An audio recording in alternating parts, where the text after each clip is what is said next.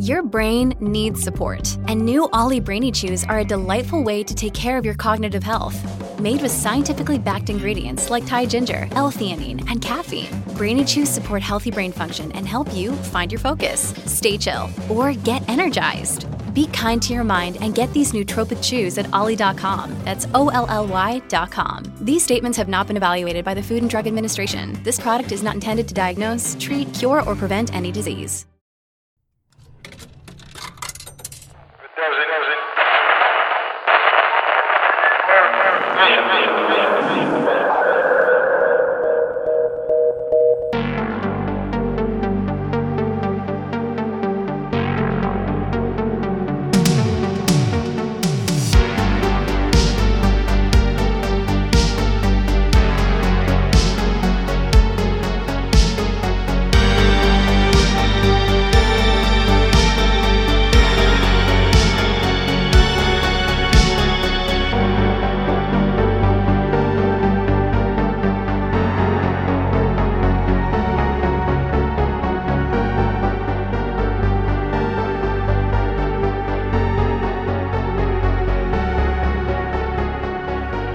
Good evening and welcome to Monsters Among Us. I am your guide, Derek Hayes. I trust you're all having a safe, warm, enjoyable evening. It's a real pleasure to have you with us here tonight for this journey through some of the darkest, scariest, and most bizarre stories you've ever heard. As I just mentioned, I am Derek Hayes, podcast host, television presenter, researcher, filmmaker, and collector of stories. And my program here is called Monsters Among Us Podcast. And if this is your first time tuning in, then you're in for one hell of a night. As for those of you returning, you're gonna have a hell of a night too, because I have quite a collection of stories slated for this evening, including an accidental deep dive that is equal parts confusing and chilling. So sit back, relax, light a candle, dim the lights, and draw the shades, and prepare yourself for tonight's virtual journey, beginning with Brandon's entry out of Pennsylvania.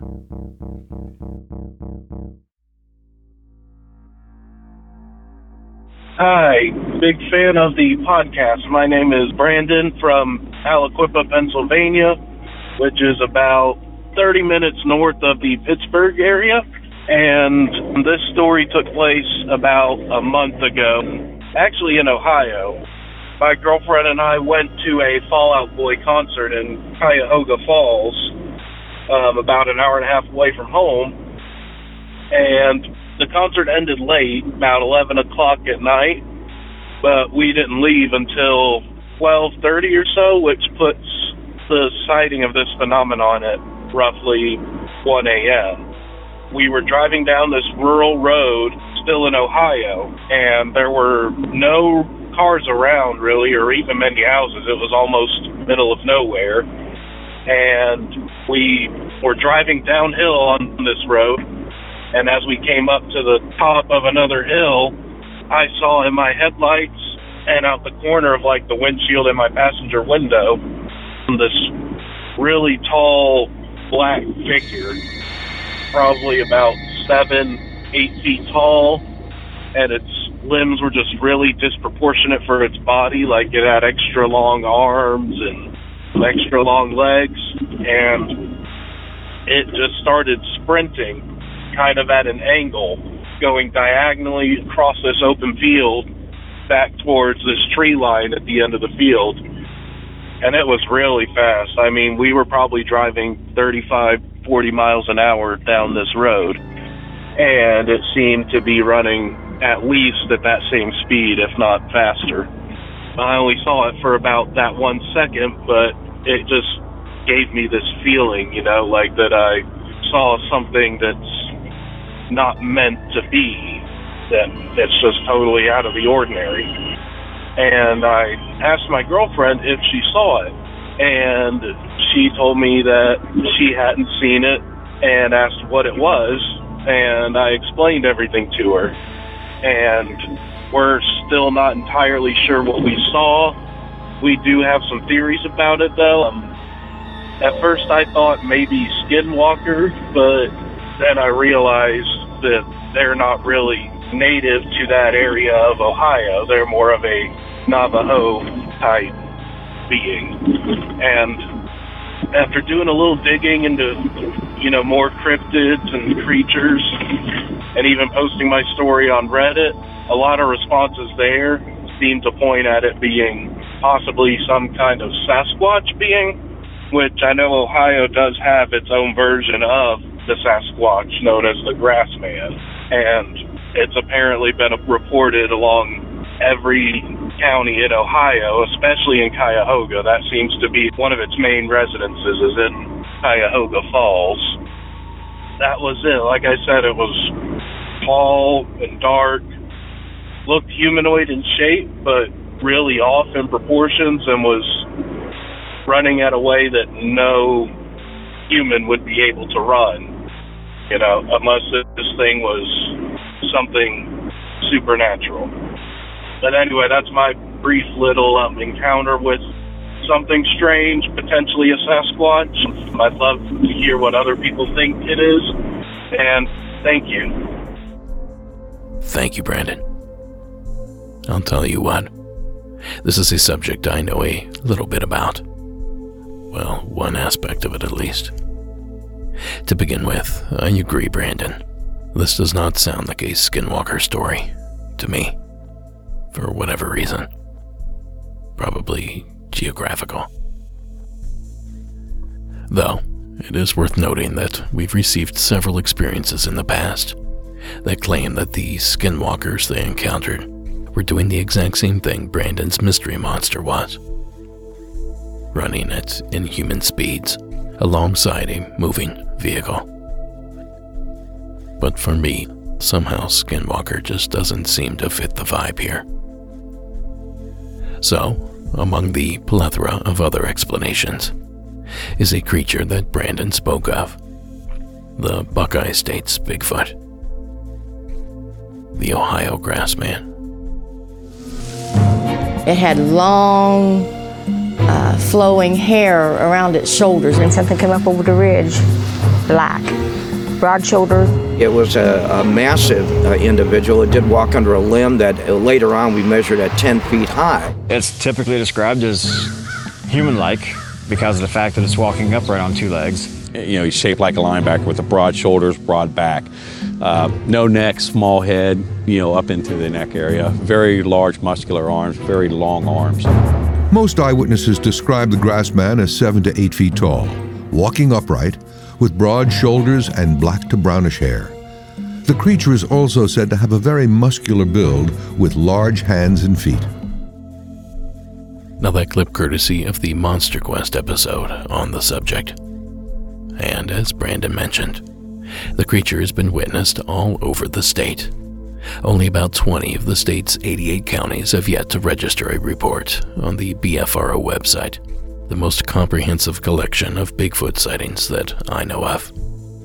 Places like Cuyahoga Valley National Park, the counties of Portage, Stark, Columbiana, Coshocton, and a place that's really seemed to rise in popularity among squatchers lately, Salt Fork State Park. Coincidentally, my local lake growing up. Now you see, I may know a little bit about this subject because I grew up there, practically inside what is known as the Sasquatch Triangle. In fact, I was born a mere 5 miles from Salt Fork itself. And as I said, Bigfoot is growing in popularity in that area, both as a cultural figure and in the number of sightings and reports taken from the park and the surrounding terrain. In fact, they still hold a Bigfoot conference there at the park every year. A conference that I've still somehow yet to be asked to speak at. So, Bigfoot is big business back home, and there are legends strewn across the state. The Beast of Akron, the Cedar Bog Monster, the Fairhaven Monster, the Gallipolis Gorilla, old orange eyes, the Minerva monster, and of course, the Ohio Grassman. Now, the Grassman seems to encompass all of these lesser monsters, and I think it's more likely they're all one and the same, if this creature really exists. And I suppose you're wondering about that name. I myself first heard the term back in the late 90s, I think. Back then, I'd wondered myself. But thanks to the marvels of the internet, I learned somewhere in the mid-aughts that they were named after the grass and briar huts the creature supposedly made. Well, it wasn't until recently that I heard another origin story for the name that to me makes much more sense. The Ohio Grassman. So a note on that name. The Ohio Grassman, there's some misinformation out there about it, that it was kind of a Native American tradition that was translated into the Ohio Grassman. But from what the Bigfoot researchers that I talk to and work with have found, we can narrow it down to an article that appeared early in the 20th century in the Akron Beacon Journal. There were these large animals that were spotted, and they found these sort of nests made out of tall grass, and the term Grassman was kind of coined from that. There's a story that outside or behind the, I think it was the DuPont factory, there was kind of a field between a railroad bed and the factory, and people were seeing these, they called them hobos, but when it was investigated, if it were a person, it would have to be an 8-foot tall person to be noticed above all of the grass. And that's kind of one of the areas where that term Grassman came from. So, and it's a confusing term because you hear the Ohio Grassman, you kind of picture this green, swamp thing looking animal, when in fact, it refers to something like the Sasquatch. Now that clip, believe it or not, is courtesy of the Ohio Department of Natural Resources and listener John Hickenbottom. So maybe it was the grass huts, or maybe it was the workers at the DuPont plant. Who's to say, really? But regardless, the stories seem to persist. So now that we have the history of the beast behind us, let's examine Brandon's sighting just a little bit further.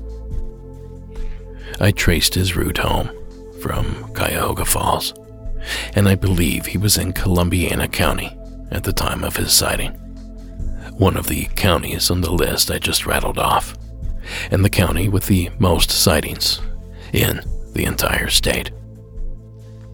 And believe it or not, that's the same location that Matt Moneymaker recorded the infamous Ohio Howls back in 1994. These Ohio Howls.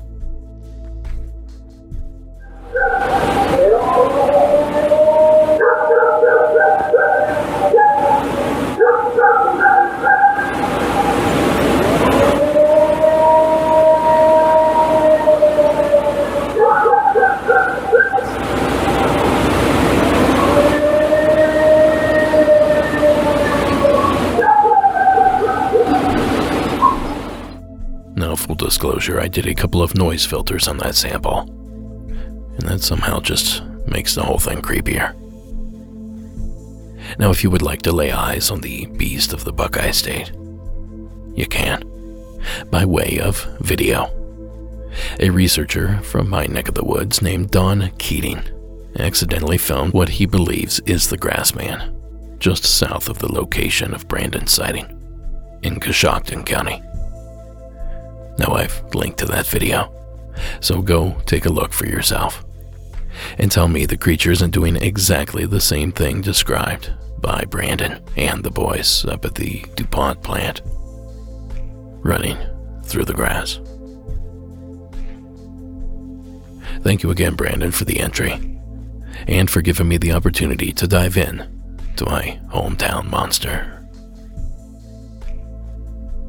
Now, I'll be frank, I don't know anyone that's ever seen the Grassman, but a longtime family friend once shared that while he was raccoon hunting somewhere in Guernsey or Noble County, he heard a massive creature roaring on the other side of some brush that put his hair on end and sent him and his hounds packing. He never saw what made the sounds. Now, I've known this guy for most of my life, and I've never known him to be scared of anything. But it sounds like he sure was that night.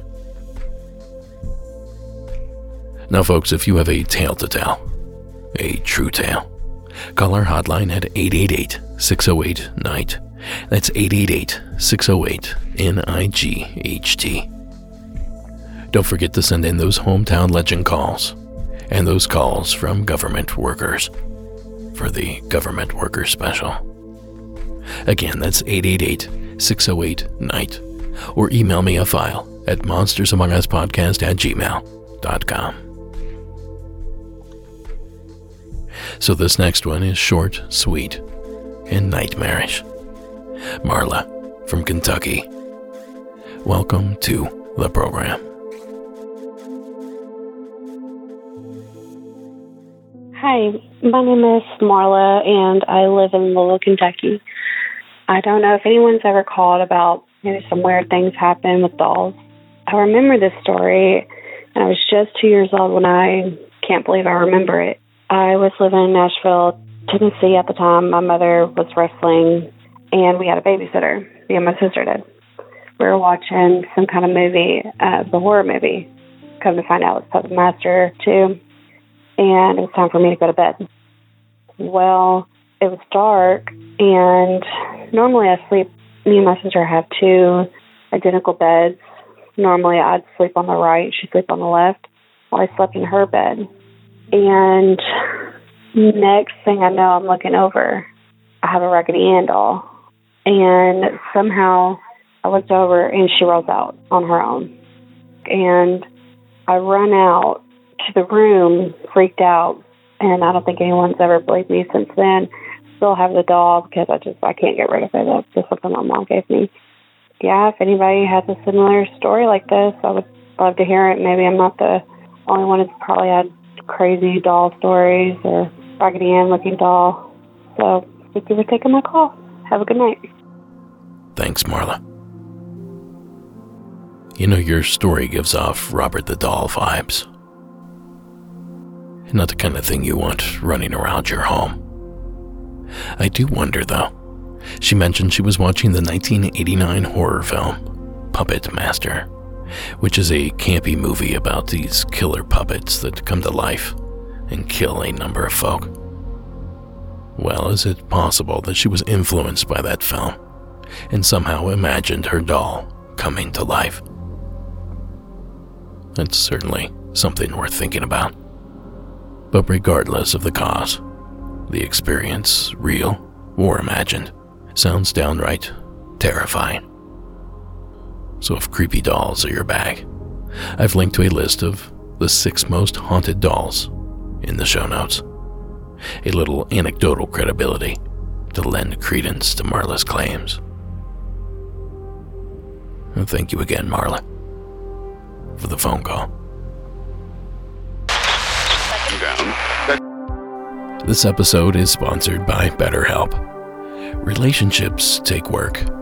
A common misconception about relationships is that they have to be easy to be right. But in my experience, the best relationships come out of both people putting in the effort to communicate and listen. Therapy can be a safe place for you to work through challenges in your relationships, whether they're with friends, your significant other, or family. It helps to have a neutral third party to help talk it through.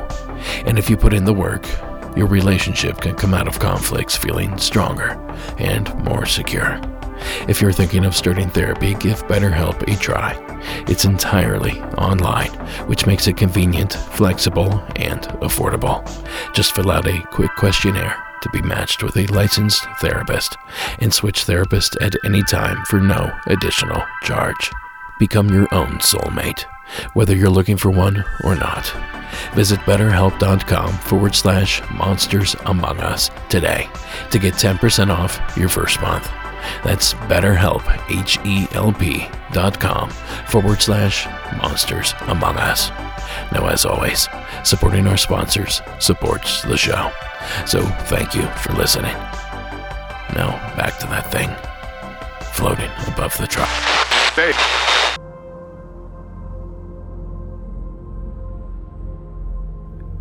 Now, if Bigfoot and haunted dolls aren't enough to spook you, perhaps death itself will be.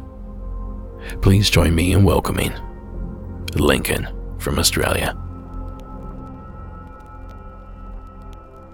Hi Derek, my name's Lincoln. I'm from Brisbane, Australia. My family's had a whole bunch of different weird paranormal experiences, a lot of it happening at a house that we owned at Red Hill, where my mother actually passed away. We had her in care there at the home. But this was all prior to this story that I'm about to tell you, so just to give you context. I could tell you lots of different stories, but my main story that I'm going to tell you is personal to me. So this one was when we were at a suburb called The Gap. So it was this little dark place that had a big yard, so we loved it. We loved playing there as kids outside and everything, but had a weird vibe to it. So it was my single parent auntie, myself and my two cousins, a boy and a girl. I shared a room with the boy, Kurt.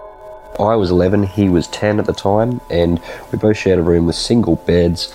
His was against the window side, mine was perpendicular to his, and opposite me was a big double width covered with floor-to-ceiling mirrors for doors to set the stage for it.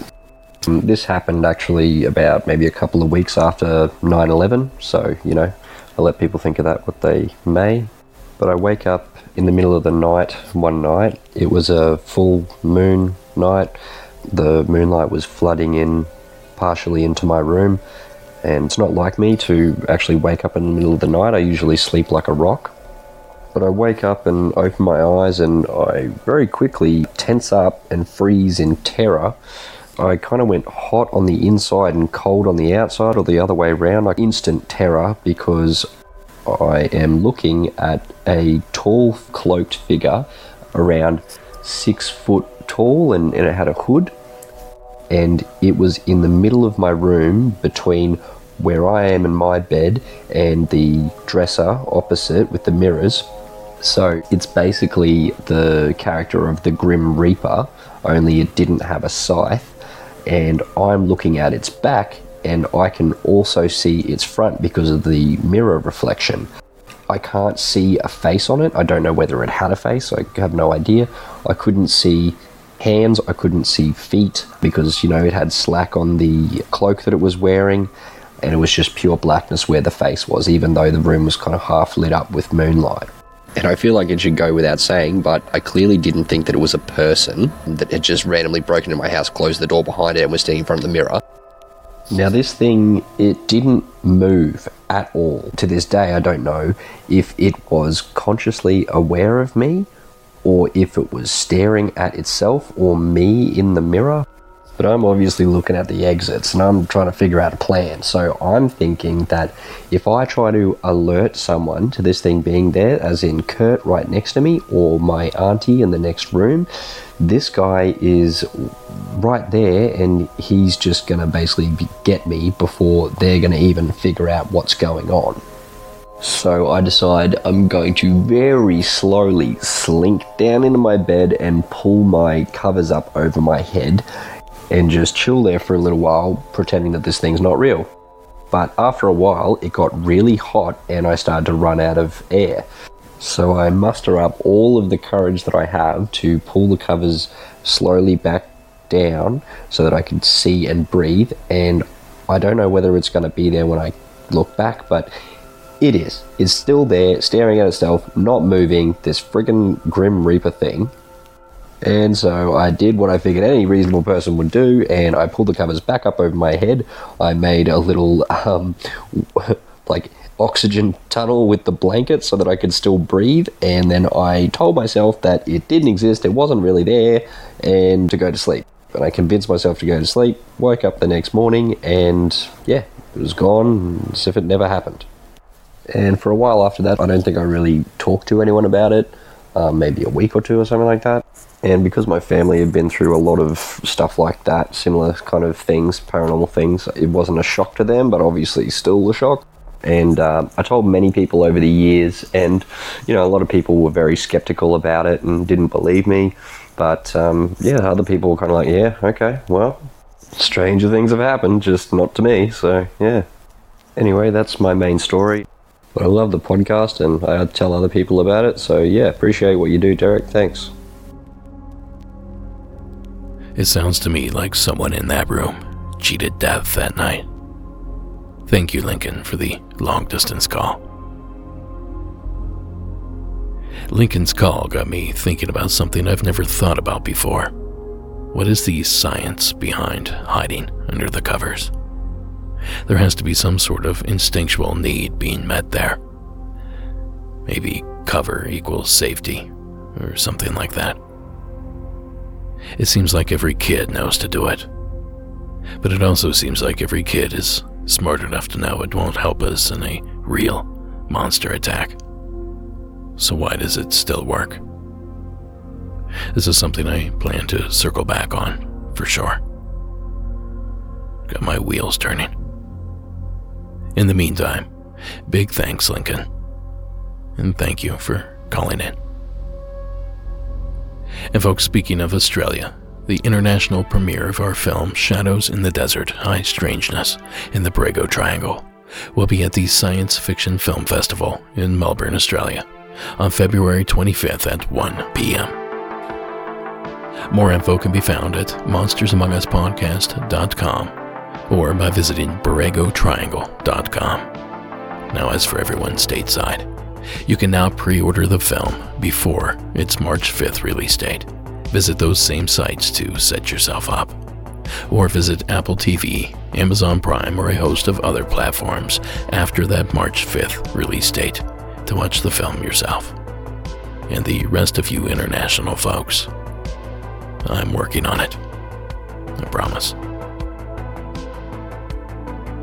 Now, back to the action with this captivating call from Walt in Arizona. Hello, Derek. This is Walt from Arizona. The story I'm telling you happened in Pennsylvania probably around 20 years ago. I first met my current wife, girlfriend back then, and we live in a very rural northwestern Pennsylvania, very wooded. The town we grew up in didn't even have a traffic light. This is an alien black cat story. My wife swore up and down, oh, there's panthers, oh, there's black cats around. I was a skeptic. I didn't believe her. I used to make fun of her, tell her, were the panthers pink? Did she hear the theme song whenever she saw one? Until I was driving home one day, and I noticed something very long and very dark slunk by the side of the road. I slowed my van down to see what it was, and it was a very large cat. I'm not going to say it wasn't a house cat, but if it was the largest house cat I have ever seen. It just stood there, and I thought, okay, I'm going to go. So I stepped on the gas, started going, it ran out, and I hit it. I don't know if I killed it or not. I slowed down, I looked at it in the mirror. I thought, nobody's going to believe me. So it was probably another 5 minutes to my house. This is before cell phones with cameras, so I ran to my house to grab my camera. By the time I got back, 10 minutes, the game commission had loaded it up and were leaving with it. Now, on your season 9, episode 4, I believe somebody said, well, why haven't anybody hit them with cars? Well, I'm here to tell you, I did hit one with a car.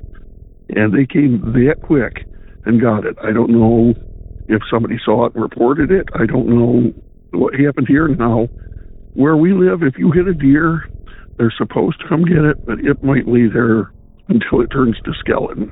If you hit a bear, they'll come get the bear, but the quickest I've ever seen them do it was maybe 3 or 4 hours after the bear had been hit. But this cat was gone. By the time I got home and back with my camera to take a picture of it, it was gone. The Pennsylvania Game Commission truck was leaving. So I'm assuming they came, got the cat, and left. Well, I really enjoy your show. Thank you. That close. We almost got the evidence we've been looking for. I will say, though, it's tragic that the animal was struck. I'm hoping it survived and just took off, making the truck's appearance a coincidence. That, or perhaps the officer was called to the area by another witness of that same animal that could explain how it was able to be on the scene so quickly. It was already headed that way anyway. But as Walt said, this is the first and only account I've ever heard of claiming to have hit one of these creatures with their car. And sadly, we have mountain lions that are hit on the freeways here a few times a year. So that sort of car-feline encounter does occur. So if there were a population of these alien black cats back east, you'd think that trend would continue there as well. And if what Walt is claiming is true, right there is our very first data point. Now, as always, I'm a sucker for these sort of stories, and this one is one of the most exciting that I've ever heard of. And I think it even hints a bit at a conspiracy. It's great stuff, Walt. So thank you again for sharing it.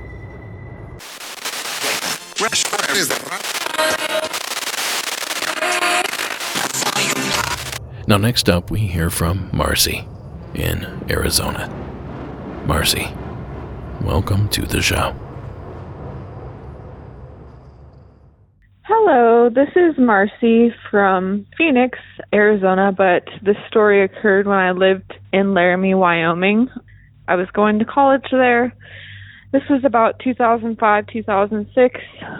I had decided to rent an apartment with my sister and a friend, and we ended up renting an apartment in an old converted schoolhouse. It was built in 1904, very old school, had a lot of history to it. That's what drew us to renting this specific apartment.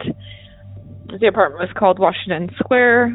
We had visited, and the apartment, since we were looking at a 3-bedroom, was on the 3rd floor, and it was actually part of the gymnasium. The floor itself was the old school basketball court, had some modern amenities, but it still had that old creaky vibe to it. So we ended up moving in, and we all really were excited. It had a lot of room and close to school and whatnot. I had an upstairs bedroom with a window.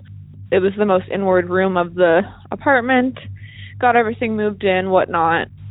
You know, everything seemed fine. We started to notice little things happening. Things would be moved. I often would notice the radio would come on. Again, we were all college age, busy. Everyone had a different schedule. Sometimes you just say, oh, the roommate must have grabbed that, whatnot. I just noticed myself, though, often waking up in the middle of the night, feeling like I just was drawn to go downstairs, kind of check around, hearing kind of weird noises above just normal apartment noises. The event that I found the most creepy, that still kind of makes me think about to this day, was one night I was staying in because I had a exam the next day, and so I wanted to study, and my roommates had went out to a party or something, and they had left the apartment, and I had studied, kind of gotten ready for bed, had double-checked the doors, made sure everything was turned off, and I went upstairs, and about 2 hours later, I had fell asleep for about an hour. I heard someone calling my name, and that's very common. Maybe a roommate forgot something, came back, was asking. So I kind of was groggy. I woke up, and I kind of peeked my head out, and I noticed all the candles in the apartment were lit. And that's kind of weird, because if you're going out, you know, why would you light a candle? So the voice was pretty loud, and it sounded just like one of my roommates. I come downstairs, no one's there. Every candle in the house is lit.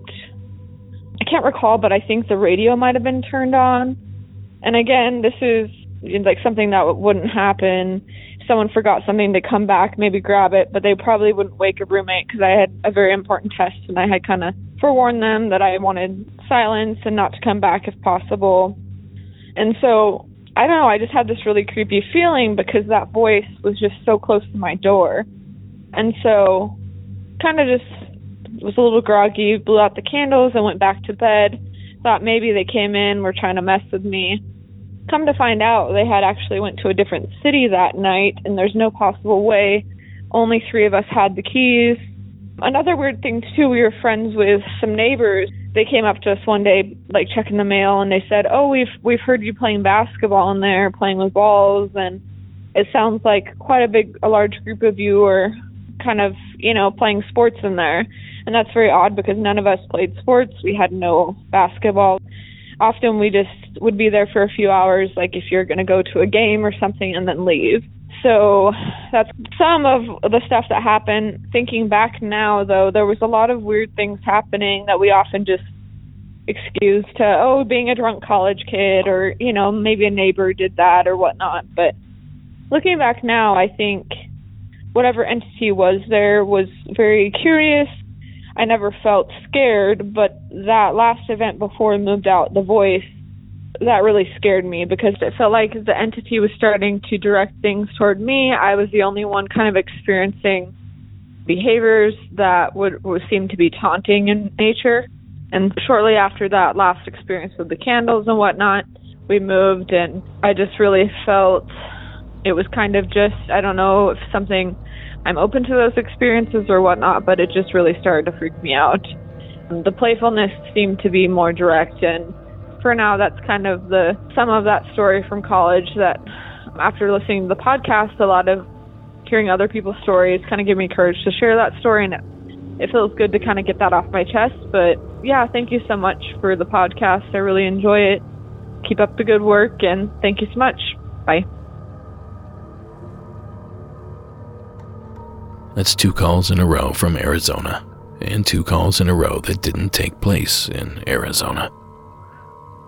The old bait and switch. But thank you, Marcy, for calling in. Have you ever gone to an empty school at night? It's creepy as hell, isn't it? Now imagine trying to live there. Haunted or not, it's an odd energy. One I'm not sure I could live with. But I suppose that's the gamble you take when you live in a converted schoolhouse. And I'm awfully curious if the next tenants had similar experiences. Now for you Arizona folks, I feel kind of bad, so I'm throwing a bone. Just the other day, I stumbled upon a clip that also details a haunted school. This time, it actually was in Arizona. Some students can't wait to leave school, but there's one presence at Chandler High that won't leave. There is a spirit at Chandler High School. The infamous Chandler High ghost roams the hallways of the English building. He's always around, and mostly on this floor. Curtis Huckstra has been a custodian at the school since 1994 and says he's had about 5 or 6 friendly encounters with the ghost. Diane Griffith, an English teacher that also works in the building, says the only time she's experienced the unexplainable was when she was a student at the school. An apparition came in, kind of paused in the middle of the auditorium, looked at us, and then went out the other side. Students used to host ghost walks around Halloween, where participants would tour the halls at night, but the school's administration has since canceled the event. But that doesn't stop students from talking. Now that clip on behalf of Cronkite News on YouTube, and features just one of a long list of haunted schools not only in Arizona, but in the world. And since I seem to be into lists today, I've also linked to a list of the most haunted schools in the Grand Canyon State. Go to monstersamonguspodcast.com, hit the show notes button, and take a look. It's odd energy, indeed. You know, now I'm wondering if the next season premiere episode shouldn't feature tales of high school janitors. Thank you again, Marcy, for sharing your entry.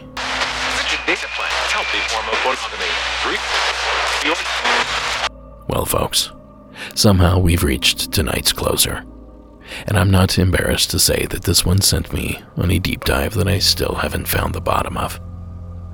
so hold on to your butts for this next one. And please welcome Amy from Parts Unknown. Hey there, my name is Amy, and this took place in Winston-Salem, North Carolina. I went with a friend to a cemetery there in Old Salem, and Old Salem is an active community that is from the earliest settlement there in Winston-Salem. They have people there, and they have bakeries and such, and it's really a neat place to visit. Well, I hadn't done very much in the ghost hunting world, but I'd seen all the shows and was pretty interested to try it out. So we thought we would go one night. And she had a EMF reader. She was more into it than I was. And her daughter had been with her too. So they did have a little bit of the equipment. Along with the EMF, they had the voice recorder. So once we got there and parked and walked across this grassy piece of land to this hundreds-of-year-old cemetery, we split up for a moment and walked through, and I had the EMF reader, and it didn't have the little lights. It actually had numbers on it, too, so you could see how high it actually was going, not just with the rainbow lights that you see on TV. And every time I'd put the EMF reader down a little bit, it would light up. So when I met back up with her, I told her, I was like, I feel like little kids are out here playing tag. And her jaw dropped, and she said, that's exactly what my little girl says. That she always thinks kids are out here playing tag when we come out here. So that was the first part of the night. And the second part of the night, we had been there quite a while, and we thought we saw some shadow things, shadow people walking. And I really think she started to get more spooked out than I was, so we were going to leave. And as we were walking past the different areas with the headstones, to our left, just as quickly as 4 steps could be, we saw 2 sets of legs that were illuminating like a glow stick, like self-illuminating legs with running shorts run from one patch of grass with headstones across the little bit of a road and onto the other and vanish. Nothing more than 2 sets of legs in sync with each other.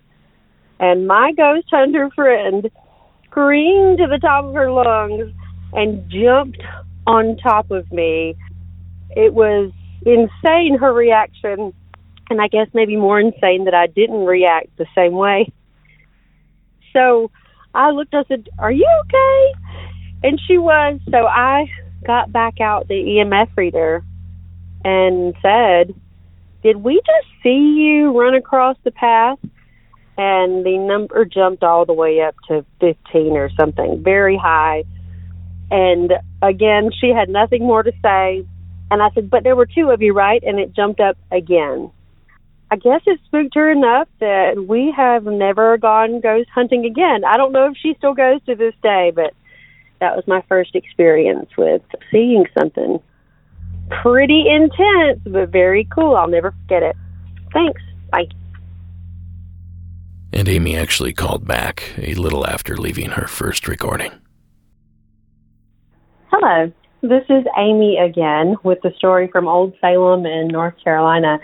And I had not listened to the most recent episode. I was kind of listening to it and thought of my story and called in and told you the story about the legs running across the road in the cemetery.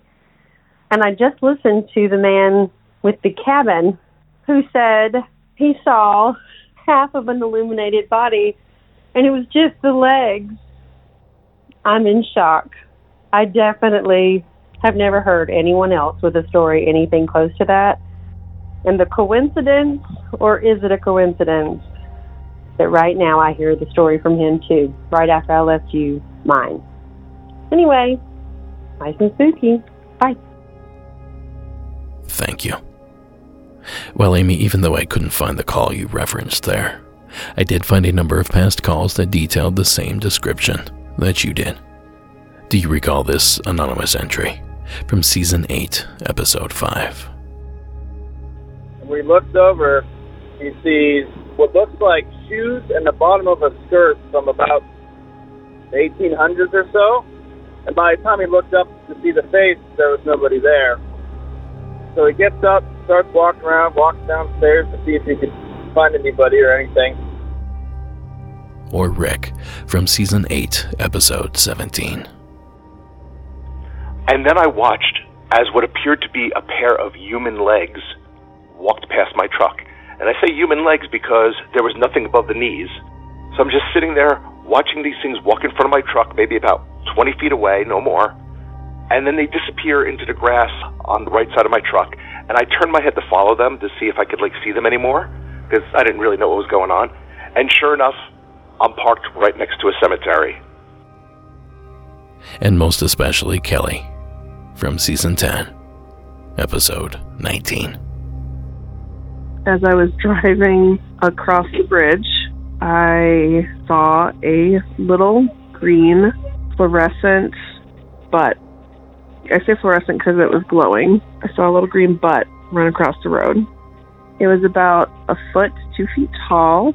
At the top of the butt had legs and feet, and it splashed across my car as I was driving. I was probably driving about 35 miles an hour. There was no top half to this little creature or spirit or whatever it was. It literally ran across the road. A huge thanks again to those callers. And I bet I'm even missing a few. The fact here is, this sort of phenomena has been reported to us quite often over the years, which is enough to make one wonder. But hearing it here on one humble podcast is one thing. What about the outside world? Has it been reported there? One might wonder.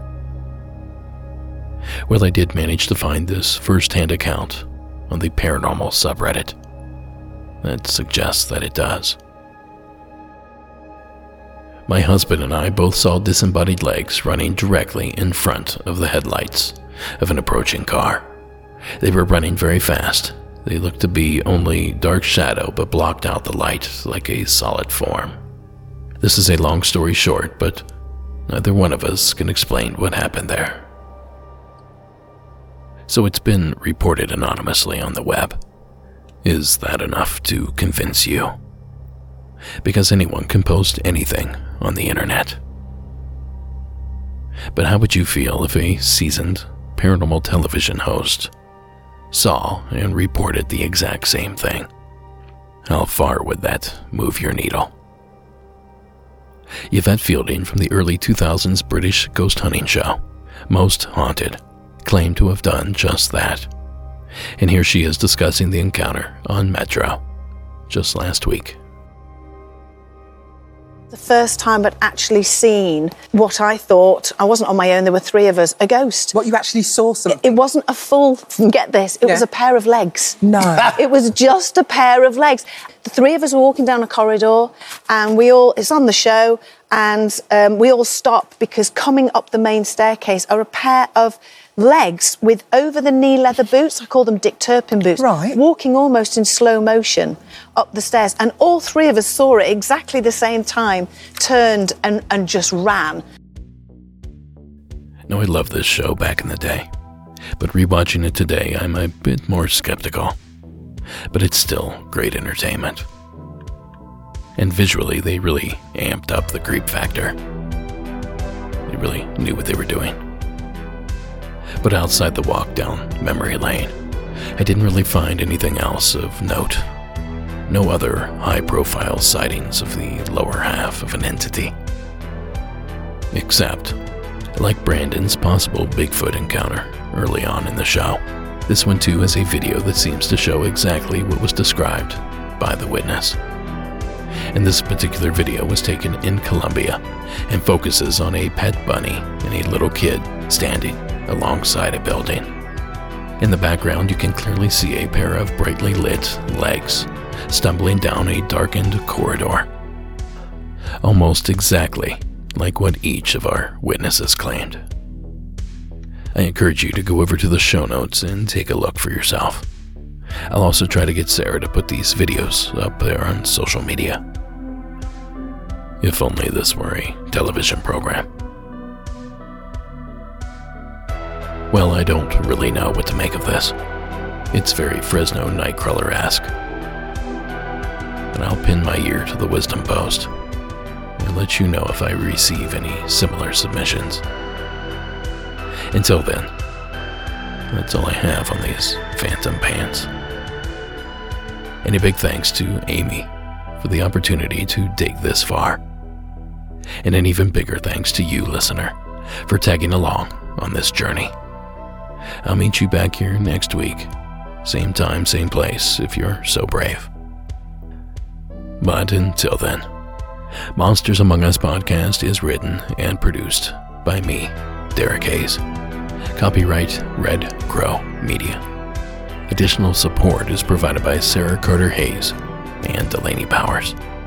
All media used in this production is done so under the protection of fair use. Please follow us on social media. While you're at it, leave us a rate and review wherever possible. And don't forget to check us out on YouTube. You can catch the show every Saturday night at 11 p.m. Eastern on the UnX digital network. Just visit unxnetwork.com to listen. And finally, folks, tonight's score was provided by Co.ag Music, Armchair Ambiance, and Carl Casey at White Bat Audio. Thank you so much for tuning in. A big thanks to all of tonight's callers. I'll catch you all back here next week. Until then, however, remember, the nighttime is the right time. And for God's sake, keep it spooky. Have a good night.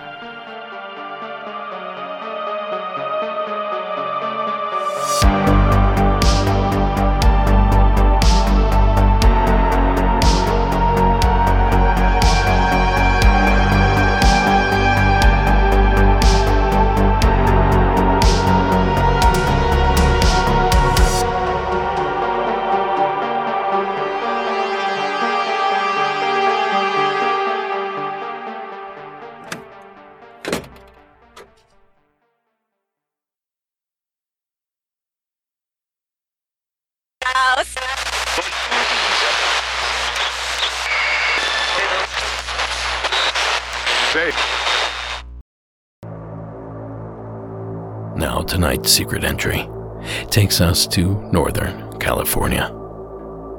Kimberly, welcome to the show. Hi, Derek. This is Kimberly, and I'm calling from Tuolumne County in California. Actually, I live in the same woods that the Sierra Sounds were first recorded, and I've seen and heard some really creepy things. But this isn't about Sasquatch. This is about the UFOs that we saw right when the Perseids meteor shower started this year. So this happened the first day of the Perseids, 2023, and my boyfriend and I were in a truck just watching the sunset and everything. And the first thing that we saw was a very bright light. And I told him, that's not Venus. That's something different. And then all of a sudden, this very bright light at about 7 o'clock jumped all the way to the ground. And about 30 seconds later, it jumped back to where it was and disappeared. We're like, okay, well, that's really weird.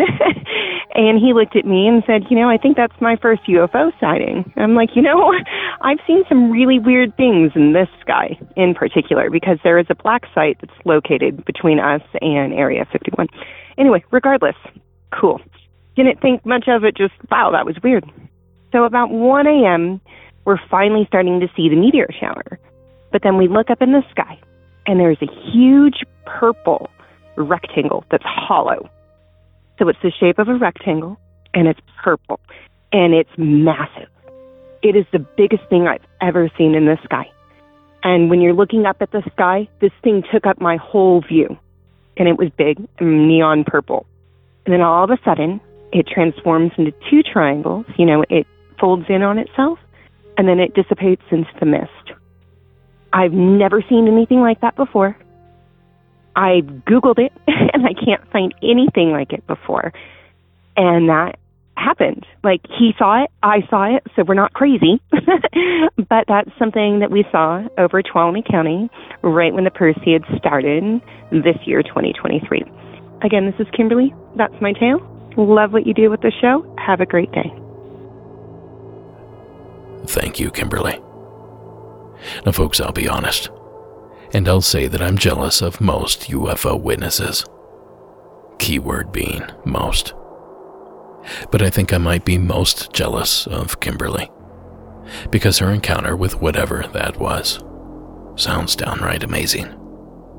I can only think of two possible sources for an object that gnarly. A bona fide UFO, with origins ranging from our military to the cosmos. Either that, or someone in the area was shooting an 80s music video. I kid, but that's wild stuff, Kimberly. Thank you for calling it in to the show. Now, if you don't mind, it's time for me to go beyond. I humbly invite you to join me for free. Just go to patreon.com and search for the show. Blah, blah, blah. You know the drill. And to do so for free, take advantage of the free 7-day trial.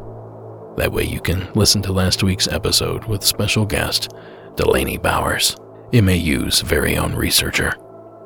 We talked about ABC's Kentucky Killers, Tornado Miracles, and a whole lot more. Go check it out. I dare you.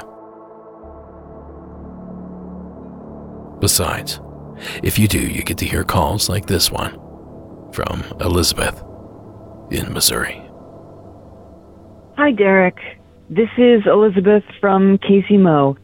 I was just listening to the Thanksgiving special from season 14, and there was a guy talking about booms that he was hearing from in the ground, and it reminded me.